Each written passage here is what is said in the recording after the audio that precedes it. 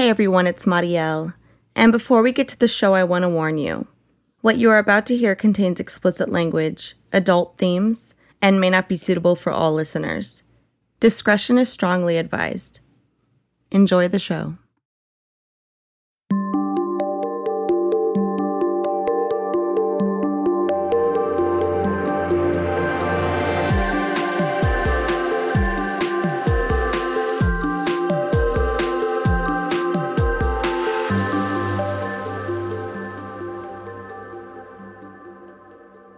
Hello. Welcome To the Women of Death Row. I'm Amanda. I'm Marielle. This is a podcast. This is a podcast that shares the stories of women on death row or have been executed in the United States and other countries too. We tell those various stories. But today... Are you going to update us first? Oh, yeah. On the Vala case, since we last left off with some conspiracies and wishful thinking? It's heartbreaking. So, yesterday, the remains of JJ and Tylee were found on Chad Daybell's property. And that was... yesterday. Chad Daybell was their stepdad, Lori Vallow's new husband. And they already knew he was dead. Or is he dead? He's now in jail. In jail. Okay. So he was married to almost 30 years to a woman named Tammy who died. And they just got a new autopsy and she's passed under mysterious circumstances. So they're going through everything again, like doing testing and all that stuff. What the fuck were these people doing? Great question. I'm sure there's a lot they're not saying and a lot that they can't. But I haven't seen anything about charges, but JJ was 8 and Tylee's 17, and it's so heartbreaking and tragic. It's heartbreaking. Poor babies. You know, I just hope they can find justice and some answers to this, because this is just, for lack of a better word, like, it's weird. It is an odd situation. It's an odd situation. Reddit is blowing up. A lot of subreddits. But I like to go to the sources that they get their information from and like look at the articles and stuff. But if you want like a comprehensive overview of everything, Reddit has some, like, it's totally like armchair detective people, but raise some good points. So yeah.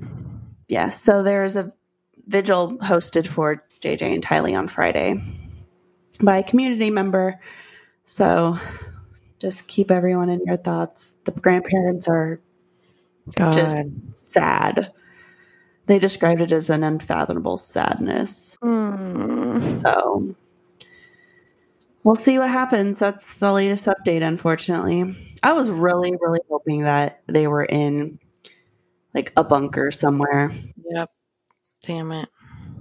But because, you know, they're not in pain, suffering. Hopefully nothing didn't lead to that. Yeah, who knows? Well, we'll find out. Hopefully. Not hopefully we'll find out. Hopefully, like, that information will be released because there's some sort of, like, justice being served. Like, right. Because they... I'm definitely keeping up with the trial. Well, that's what I was just going to say. I wonder if this is going to be another one of those trial by media situations where it just completely fucks up the case. Well, we'll see. Oh, I got it getting around my foot. Well, would you like to hear a different story? Yes, I would love to hear a story. I wrote this like a month ago. Oh. Okay, so my sources are All That's Interesting, headstuff.org, the Encyclopedia, and history.com. So I want to start with this quote from Troy Taylor, who wrote about this crime, and he said, "The Snyder Gray murder, as one crime writer put it, was a cheap crime involving cheap people. Many considered it the low point in the history of the early 1900s, but for those who lived in the thrill-hungry days of the Roaring '20s, they devoured every sordid detail and made the otherwise mundane personalities of Ruth Snyder and Judd Gray into infamous celebrities. In addition to murder, their second greatest crime was simply being stupid." Oh, wow. So I'm going to be telling you about Ruth Snyder. Ruth Brown, later to become Ruth Snyder, was born in Manhattan in 1895. She came from a working class family, but was determined to better herself. So she had to leave like a full-time education around the age of 15 and got a job working at a phone company, which back then she was like pulling the things and plugging them in and operator, ding. So she's working at the telephone company during the day and taking classes in business and shorthand at night. So these studies landed her a job working as a stenographer at Cosmopolitan magazine, which is one of several magazines owned by William Randolph Hearst, who's got an interesting story alone with his daughter, Patty Hearst. So now I'll tell you about her marriage. One day, entirely by chance, she dialed a wrong number and Albert Snyder answered. So she like plugged the wrong thing into something. And Albert was not in a good place. He'd been involved for 10 years with a woman named Julie Gashard, and the two had become engaged, but she died of pneumonia only a short time before the wedding. As a result of this stress, Albert went on a tirade against this person who had cold called him. But when Ruth gave a distressed apology, he felt bad and apologized right back. So they got to talking. And the next day, Ruth called him again, but this time deliberately. After a few days, the pair met up in person, and Albert was charmed by the lively blonde girl. He was the art director at Motorboating magazine, which was not porn. It was, I assume, really about motorboats. So they began dating, and in 1915, they were married. Albert was 32, and Ruth was only 20 years old, which is not an unusual age difference for the time, but a clue to the troubles their marriage would encounter. So Ruth quit work to be a housewife, and in 1917, she became pregnant. This is possibly one of the biggest cracks in the marriage because she was excited about it, but Albert had no desire to have kids. He eventually was like, all right, I'll be okay with it if I have a son. But the child turned out to be a daughter who she named Lorraine, and he was not backwards in expressing his displeasure over having a daughter. The real underlying flaw in the marriage was their incompatible temperaments. Albert was an introvert with a tendency towards outbursts of temper. He'd never really gotten over Julie Gashard's death and frequently compared Ruth unfavorably to her. He even kept a painting of her on the wall as the couple moved from a small apartment in Queens to a larger apartment in Brooklyn. So he still had a painting of his dead fiancée. And when Lorraine was born, then out in the house of the suburbs of Queen Village in 1923. So he moved the painting 3 times. Around that time, Ruth's father died, and her mother, Josephine, moved in with the Snyders. Josephine soon decided that this marriage was going to end badly and advised Ruth to get a divorce. Ruth didn't take that advice, but she did take advantage of her new live-in babysitter. So she would take the train into town, meet old friends. These friends nicknamed her Tommy and thought of her as a, quote, good sport. And she'd return home in the early hours of the morning smelling of bootleg gin. Obviously, they had a shitty marriage, which something usually goes hand in hand with those affairs. So Ruth may have had several affairs before another couple from her set arranged a blind date, which is her clique, I guess. A blind date with Henry Judd Gray in Henry's Swedish restaurant. But if so, none would match this one in intensity. So unlike her other affairs, this one was intense. Like her, Judd was married and had a child. Ruth was a tall blonde with solid good looks and a commanding personality. And these are quotes. Judd Gray was short and almost instantly forgettable. He had a cleft chin and thick glasses that gave him a perpetual look of surprise. So despite the fact they seemed to be polar opposites, sexual attraction flared between the two of them at their first meeting, and they began a torrid affair. They bonded over a mutual detest of their spouses, both of whom they regarded as boring and horrendously conventional. Eventually, the relationship turned physical, reportedly being first consummated in Judd's office at the Bien Joli Corset Company. After that, the pair began to meet up in Manhattan hotels. Judd even snuck into the house at Queens Village when Albert was out of town. The pair even had nicknames for each other. Judd was Bud, and despite being 2 years younger than him, Ruth was Momsy. Ruth soon changed from a, quote, sex-obsessed housewife to a woman with devious plans. Bored in her loveless marriage, she tried to convince Judd that her husband mistreated her and that he must be killed. Judd objected, but Ruth continued to pester him with hints, suggestions, and outright demands. She would playfully soften those demands with terms of endearment that the two of them had created for one another. So, come on, Bud, dear. Just kill him and you can be with Momsy. I just imagine. They also often used baby talk.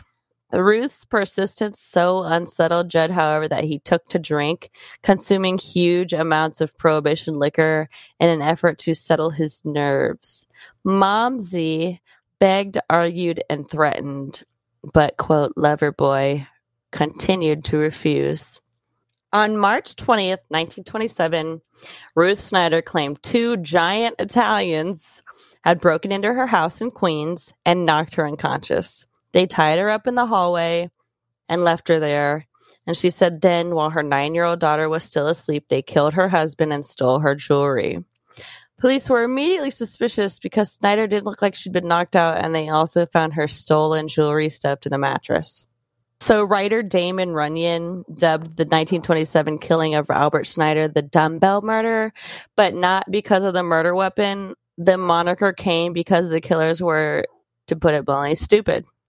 So it was a tale that'll ring familiar to fans of film noir and crime fiction. The bored housewife meets a married man with whom she begins a torrid affair. Her inconvenient husband, well, he's still good for something, but only if he's dead. Insurance money. The insurance had a special clause in the case of sudden death called the double indemnity, which is what the name of the movie I watched yesterday is. The double indemnity clause would pay out twice the amount, $96,000. In today's money, that would be at least worth at least $1 million. According to Judd, Ruth made several independent attempts to murder her husband before she came to him for help.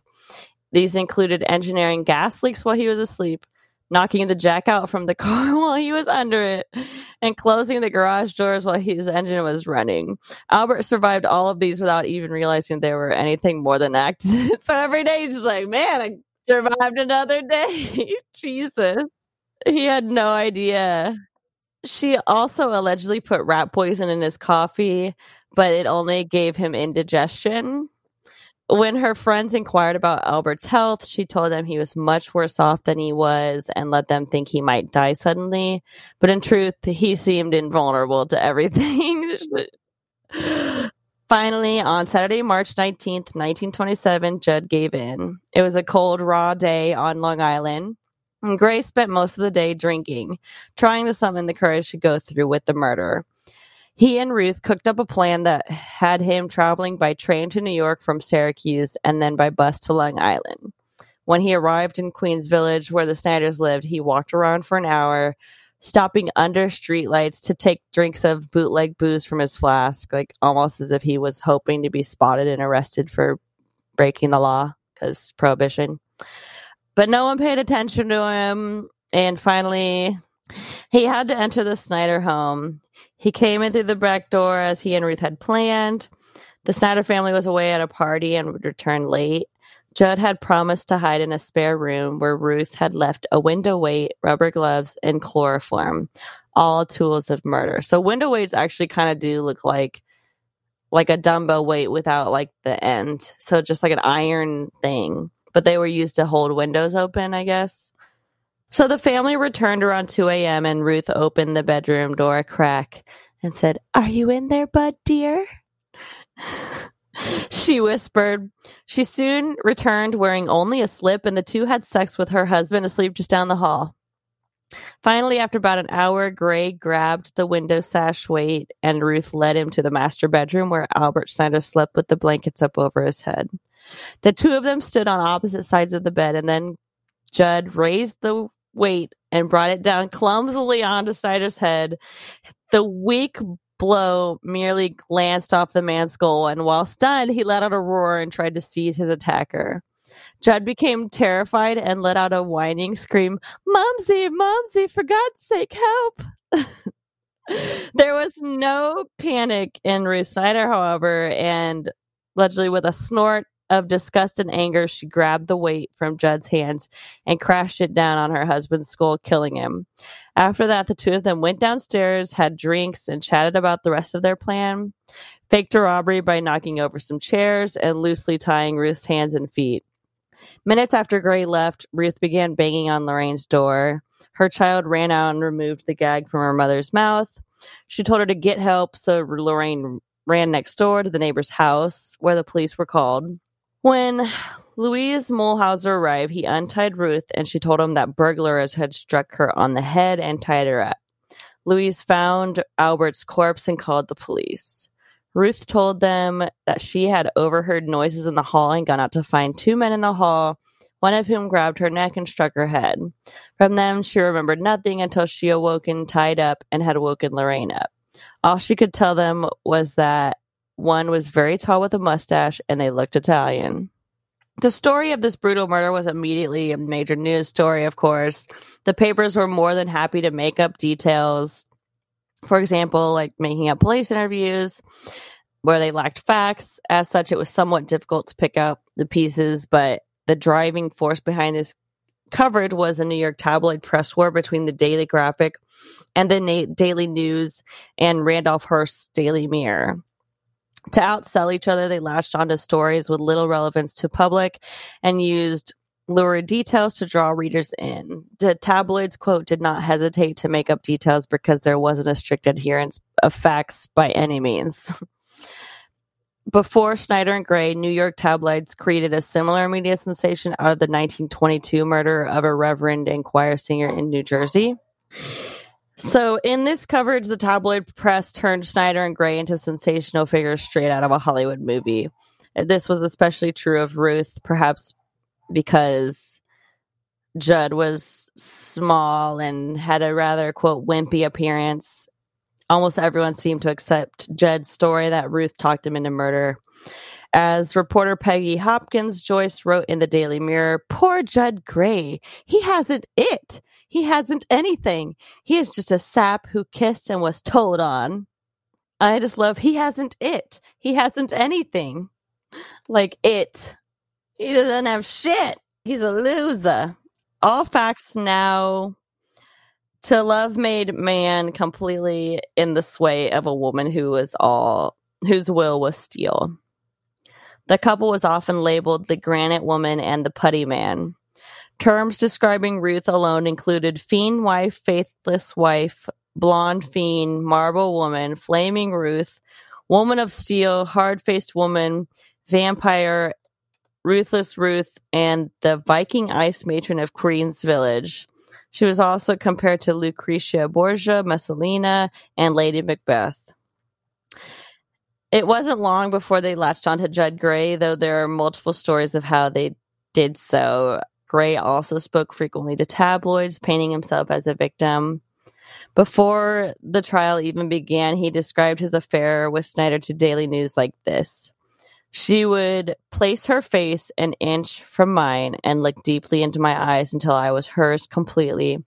While she hypnotized me with her eyes, she would gain control over my body by slapping my cheeks with the palms of her hands." Okay. This kind of media coverage generated huge public interest in the case. 1,500 people packed the courtroom every day of the trial, while up to 2,000 people mobbed the streets outside, wrote Jesse Ramey in a spring 2004 Journal of Social Historical article. Hawkers sold fake tickets for $50 and souvenir vendors sold stick pins featuring a murder weapon, the sash weight, for 10 cents. The most mundane is that they found his name in Ruth's papers and that her reaction when asked about them made them investigate further. So, like, she had written about Judd and, like, that's how they put them together. And then there's another dramatic story where the police found a piece of monogram jewelry that belonged to Julie Grichard, which JG, And when they asked Ruth who JG was, her response was, "What's Judd Gray got to do with this?" So that was pretty damning.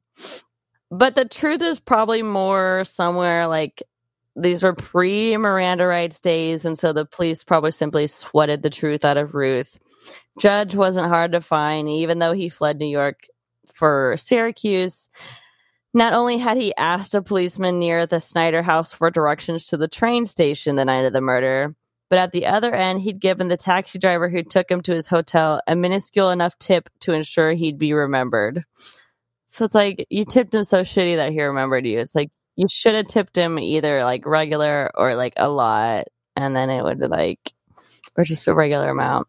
So it wasn't long until he was tracked down and arrested. He had a, quote, alibi of sorts, which were letters sent from Syracuse that proved he'd been there the whole time, which I don't see how they ever thought that would prove, like, because you can send a letter and, like, there's no, I don't know. So, of course, the police told them they'd read the same dime novels he had and were more than familiar with the trick of getting somebody to send letters for you. Now that they had Judd and Ruth in custody, the police just lied to them and told each other that they'd already confessed. So with no lawyers present, the two were soon falling over themselves to blame each other.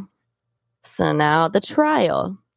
Even though the pair believed they had planned well, their, quote, robbery was far from convincing to experienced police officers.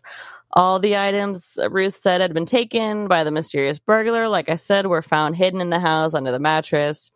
Detectives began to question her. Surprisingly, she gave it up almost at once and confessed, but not surprisingly, she blamed everything on Judd. He was found hours later hiding in a Syracuse hotel. He shrieked his innocence and insisted that he was not in New York. And then when confronted with the train ticket stub that he'd carelessly just thrown in the trash can at the hotel, he broke down and confessed, like, dude, I'm supposed to eat that shit. So, like Ruth, he blamed everything on his accomplice. By the time the case actually went to trial, the two former lovers were at one's throats, each blaming the other for the deadly deed. The trial became a media frenzy. Celebrities attended in droves, which I don't know who a lot of these people are, but I'm going to read them off just in case listeners know, and it's interesting. So, celebrities involving mystery writer Mary Roberts Reinhardt, director D.W. Griffith, author Will Durant, evangelists Billy Sunday and Amy Semple McPherson, and many others. Sister Amy even received a large sum from the New York Evening Graphic to write up a piece on the sordid case. She would later be involved in a scandal of her own a year later, and she would use her column to, like, warn men against affairs, and she would say, "You want a wife like a mother, not a red-hot cutie." Both defendants had separate attorneys arguing for their innocence. Ruth's lawyer stated that her husband drove love out from the house by longing after a departed sweetheart. He also said that Gray had tempted her by setting up a $50,000 double indemnity insurance policy on Albert Schneider. She was a loving wife, her attorney insisted, and it was not her fault about the conditions in her home. He then put the wronged woman on the stand wearing a simple black dress. She played the role of the suffering wife, tell of how her husband ignored her most of the time, except when taking her to the occasional movie. It had been she who had read from the Bible to daughter Lorraine and made sure the little girl attended Sunday school. Her lawyer glossed over the Gray romance, and Ruth justified their affair by saying that Judd had also not been happy at home. However, she claimed that it had been Loverboy who had dragged her to speakeasies and night spots where she watched him drink himself senseless. So Ruth swore that she rarely ever touched a drink and never ever smoked. Then she testified that Gray insisted that she take out the heavy insurance policy on her husband. Once, she told the court, he even sent me poison and told me to give it to my husband. At this, the excitable Judge Gray began whispering to his lawyers. A short time later, he also took the witness stand, and his attorney described Judd's situation as the most tragic story that has ever gripped the human heart. The lawyer claimed that Judge was a law-abiding citizen who had been duped and dominated by a, quote, designing, deadly, conscienceless, abnormal woman, a human serpent, a human fiend in the disguise of a woman. Dramatic. He then added that he had been drawn into this hopeless chasm when reason was gone, mind was gone, manhood was gone, and when his mind was weakened by lust and passion. So Judd played the victim when he took the stand. He was nervously glancing over at his elderly mother, who was sitting in the courtroom next to actress Nora Bayes, who had come to watch the show. He testified that Ruth had tried to kill her husband several times, once putting knockout drops in his drink, and then when they failed, trying to gas him. I told her she was crazy, Judd said innocently, after testifying about how she had given Albert poison as a cure for the hiccups. It made the man violently ill and said, I said to her that it was a hell of a way to cure hiccups. Gray added and told of 2 other times when Ruth tried to kill Snyder with sleeping powders. Finally, Judd stated that it had been Ruth who had taken out the insurance policy on Snyder, and it had not been his doing or his idea at all. He described how she had struck the death blow on the night of the murder, and at this, Ruth began to sob loudly in the courtroom. Even the judge glanced at her like, all right, lady. So, in 1 hour and 40 minutes, the jury decided to accept Gray's version. He'd struck the first blow with a sash weight. Albert Snyder had groaned and turned, and Ruth Snyder had finished him off with blows of her own, after which they together applied the strangling wire and added chloroform-soaked cotton for good measure. Both were found guilty and sentenced to death at the electric chair at Sing Sing prison. Ruth took the sentencing calmly. She may have thought that it's unlikely that they would carry out a death sentence because it had been 28 years since New York had executed a woman. However, her calmness itself was obviously taken as cold-bloodedness. Shortly after the sentence was passed, Ruth Snyder converted to Roman Catholicism. Some more cynical observers believe that this was a calculated ploy to win a commutation from New York Governor Alfred Smith, who was a Roman Catholic. The governor was even less likely to extend mercy to a co-religionist and leave himself vulnerable to charges of religious favoritism. So he's like, yeah, fuck you. You're on your own. Ruth and Judd were taken to the death house at Sing Sing, where Ruth would be the only woman during her stay. While much of the general public sympathized with Judd as a man caught in the coils of an evil woman and hated Ruth, sentiment in Sing Sing was precisely reversed. So they didn't despise anything more than in their hyper-masculine world of male criminals than male weakness. So for him to be like, well, it's all her fault, is a sign of weakness. So shifting blame from one's own crime onto a woman made the putty man lower than a slug in the eyes of most of his fellow prisoners, and they shunned him. So appeals were filed. One sought a stay of execution on the grounds that Ruth Snyder was a necessary witness in a civil suit to force 3 insurance companies to pay the benefits of Albert Snyder's life insurance to their daughter Lorraine. Another appeal sought a writ of habeas corpus, which is a release, for Gray on the grounds that his constitutional rights had been violated by the joint trial rather than a trial of his own. Both appeals were dismissed. While Ruth was in prison, her daughter Lorraine's future was debated in the courts. Both Albert's parents and Ruth's mother, Josephine, sought custody. Josephine had been far more involved in the girl's life and was the natural candidate, but Ruth's actions obviously spoke against her. In the end, though, the judge decided in favor of Grandma Brown, so Ruth's mom. Equally debated were the life insurance policies that Albert had taken out, to which Lorraine was now the beneficiary. One policy was paid out, but that money was just eaten up by all the legal fees. The case dragged on until years later. The other 2 insurance policies never got paid out. So the later life of Lorraine Snyder's not known, but that's really sad that the money she would have gotten for her dad's murder was eaten up in her mom's fucking trial. So she wasn't left with shit. They do know that Ruth refused to let her daughter visit her in jail, but she wrote a letter to be given to her when she's old enough to understand. But whether or not Lorraine ever read the letter and what it said, no one knows. So even though she was denounced in the press in terms of horror, Ruth did have her admirers. They were submissive men who swallowed hook, line, and sinker Judd's depiction of her powers. According to Crimes of Passion, Ruth received 164 offers of marriage from men who, in the event of her being reprieved, were eager to exist humbly beneath her dominance. Ruth spent her time writing. Her memoirs would be published as My Own True Story, So Help Me God, in the New York Daily Mirror. It was a confused mishmash of observations, memories, and outright craziness.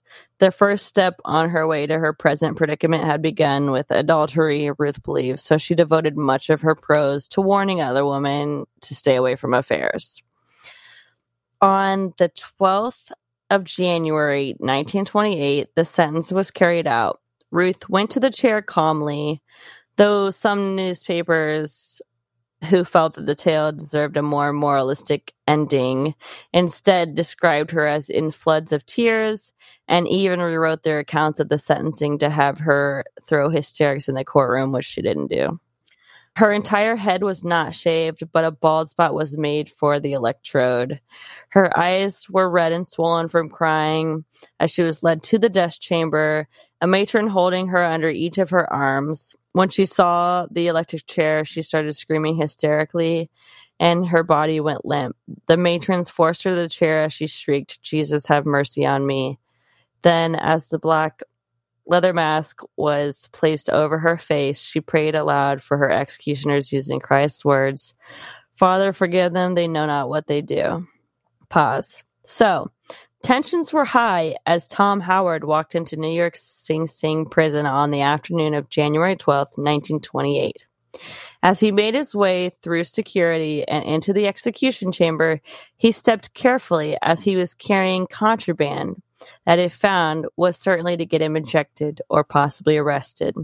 Strapped to his right ankle was the reason for his careful steps: a custom single-use camera, which was a miniature version of a classic model he had neatly tucked beneath his pant cuff, and wired a shutter release up his leg and then a button close enough that he could just reach down. So after Ruth was brought in, this small crowd watched as she was strapped to the chair, and just as her body shook with the force of electricity, Howard pointed his toe toward her chair and snapped a single photo.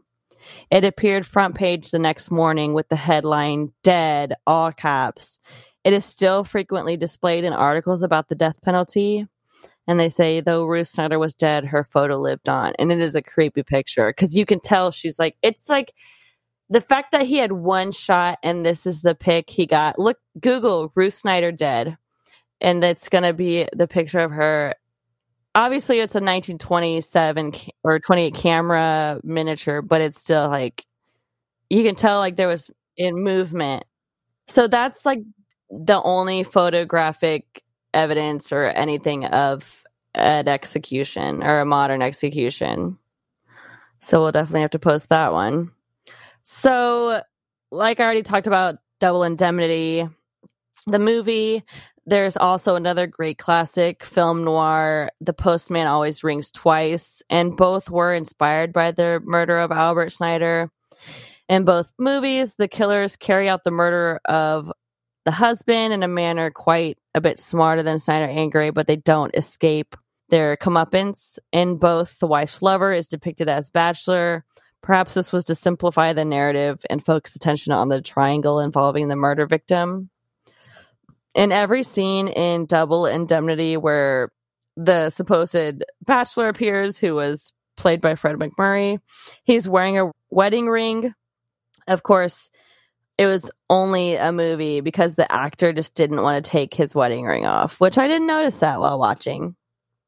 So Double Indemnity was released in 1944. It was based on the novel by James M. Cain, scripted by Raymond Chandler and Billy Wilder, directed by Billy Wilder. Barbara Stanwyck starred as Philip Dietrichson, who was the Ruth character. Tom Powers played her husband. Frank McMurray played her lover, Walter Neff. And Edward G. Robinson played Barton Keyes, who was Neff's superior in the insurance company where they both worked. And there was one part in this movie where her lover is all worked up and like stressed because she wants him to murder her. So he goes, I stopped at a drive-in for a bottle of beer. And I was just like, and then you just see like he's actually like at a Sonic with his mug and his beer like on the window tray. I was like, now that's a period quote. Like I had to write it down. Stopped at a drive-in for a bottle of beer. I was like, we're almost back to that now with COVID. We can go get drive-through fucking margaritas. But yes, just like that classic film noir. I stopped at a drive-in for a bottle of beer. Thinking. It's good. Like the acting's pretty good. It is obviously like back then they did like stage acting, which is a lot of hand theatrics, which is outdated, but it was still good. Ruth Snyder. I want to see this picture. All right. Oh, here it is. Damn. Ew, that's creepy. Oh, God.